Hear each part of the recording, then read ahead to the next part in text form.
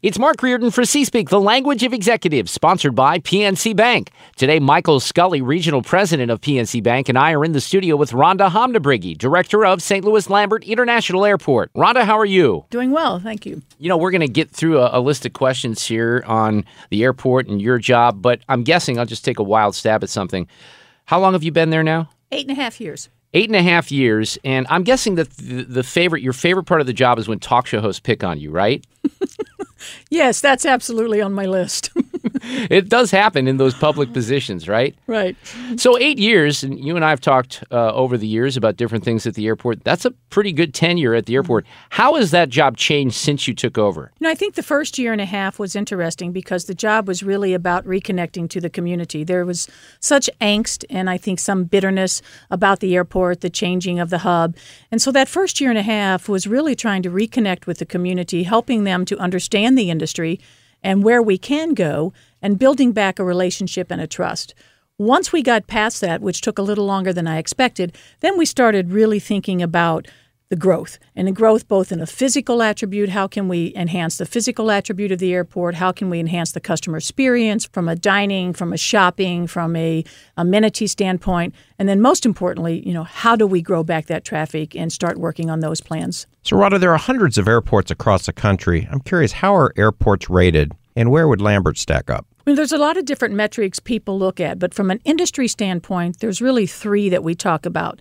Our cost per enplane passenger, which is CPE, the number of available seat miles offered out of your airport, literally meaning how many seats are on the market every day for sale, and then number three, your passenger enplanements. And so if you take a look at the cost per enplane passenger, they range anywhere from $5 to $25, depending on the airports.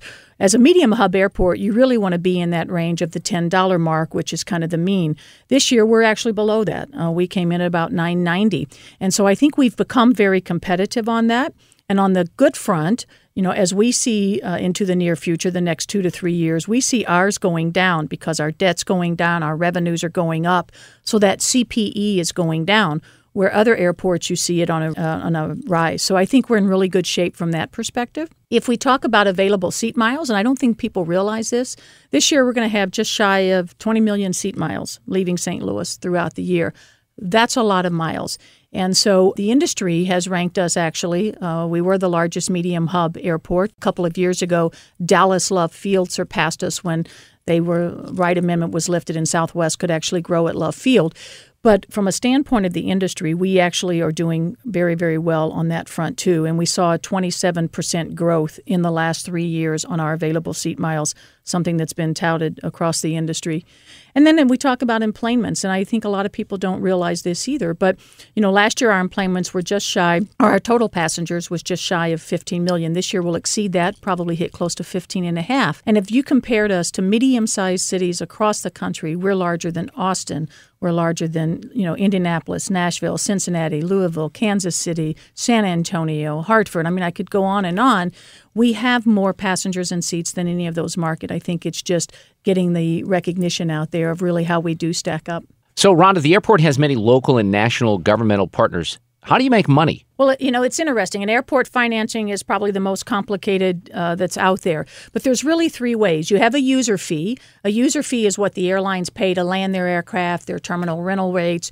A passenger on every ticket, whether a passenger realizes it or not, you pay a passenger facility charge. That's $4.50. That comes back to the airport for infrastructure. So you have that user fee based. The second is federal funding. Now, the federal funding is a 25% match. So they fund 75% of various grants that we apply for, and we match it with 25%. Most of that is for the airfield. So it's for your runways, your taxiways, some of your firefighting equipment, some of your large snow equipment. So it's limited to what is funded there, but it's a big piece of how we get money. And then it's the non-aeronautical revenue, which is important for an airport to understand the trends in that. And that's your parking. We own 2 lots and 5 garages at the airport. We directly own, so all that revenue comes to us. And so when you look at concessions, when you look at your food and beverage or your retail, that's all the non-aeronautical.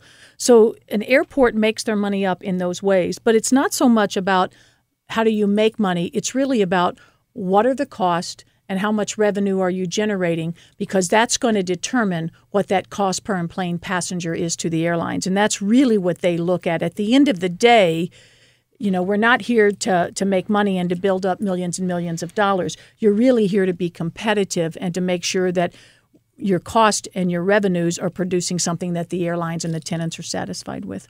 Rhonda, we all know that a vibrant airport is important for every city. How would you measure the economic impact of Lambert, say, on the St. Louis region? Yeah.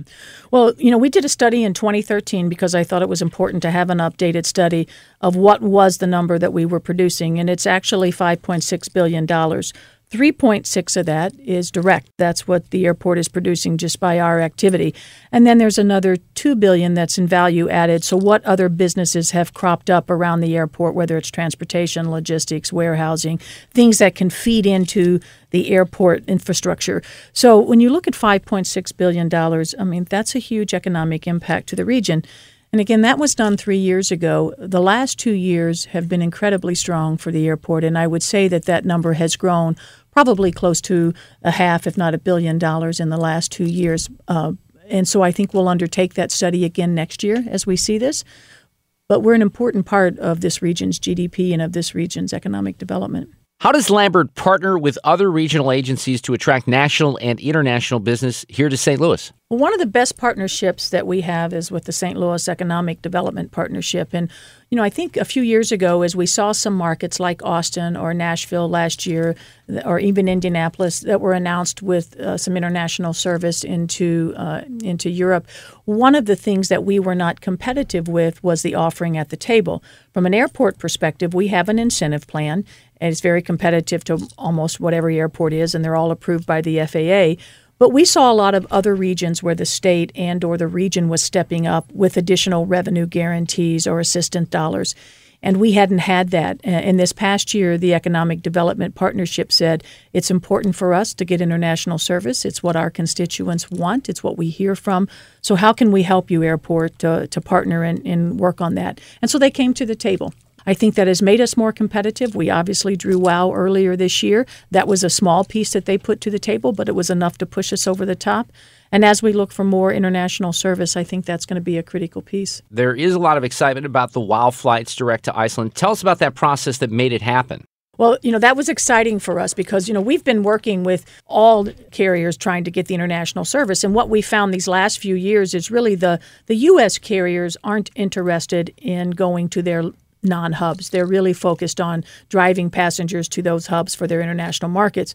So the interest became, let's work more with the European carriers. And that was the low-cost European carriers, new entrants, and then the long legacy carriers. And, every year we go over, we meet with them throughout the month, throughout the quarter. We talk to all the carriers trying to make our pitch for St. Louis.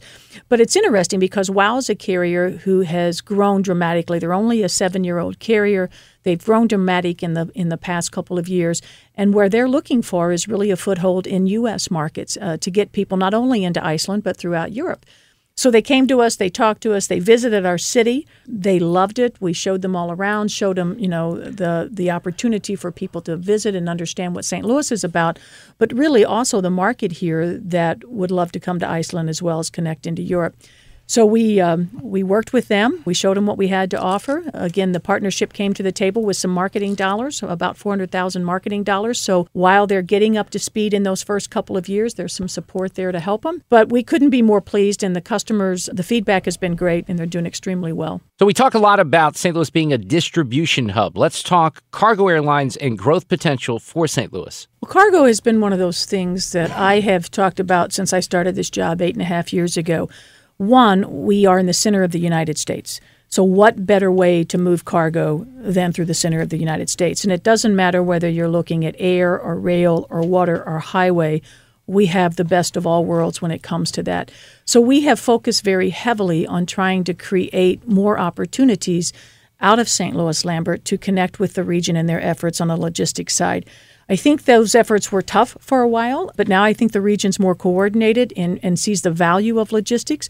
We clearly have FedEx, UPS, DHL every day, but we really want to get more into this scheduled service. And where the growth is coming, if you take a look on the domestic side, it's coming from where Amazon will be here in the next few years. But on the international side, we're seeing international air cargo also be very important. And you're seeing more and more product because of either the urgency of it or the need to be refrigerated or the need to have a short lifespan. Pharmaceuticals, you're seeing those things come by air. And so we have positioned ourselves, I think, as a great opportunity for that piece of the segment to grow. We've also been certified as a USDA port of embarkation, which means that we can ship live animals. There's only a handful of airports in the country that do that. Most of them today go from Chicago.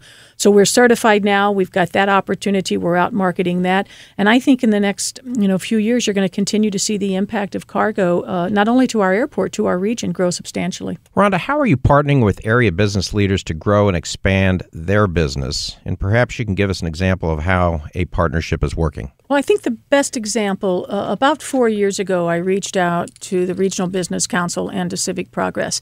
And we felt that we had made a lot of strides, but those strides weren't being recognized in the community. So the one thing we wanted was a short-term strategic plan. We have a long-term master plan because that's a requirement of the FAA that you do every 10 years. But really, what does the next 5 years look like? So we reached out, and both at the time Civic Progress and the RBC agreed to partner with us. They put together a community panel of their members, which was about 20 people, and we used an outside consultant that was funded by them. And we really sat down for the better part of 9 months, pulling together a 5-year strategic plan. And what we all agreed upon, and what was important, I think, was not only that the airport had a footprint and our employees could see every day what we needed to focus on, but it was making sure that we were focusing on the things that the region felt were important. And so we broke that strategic plan into 4 basic categories, which is financial stability, which we've done an incredible job with the financial stability of the airport, and then the growing the passenger service, the customer experience, and economic development.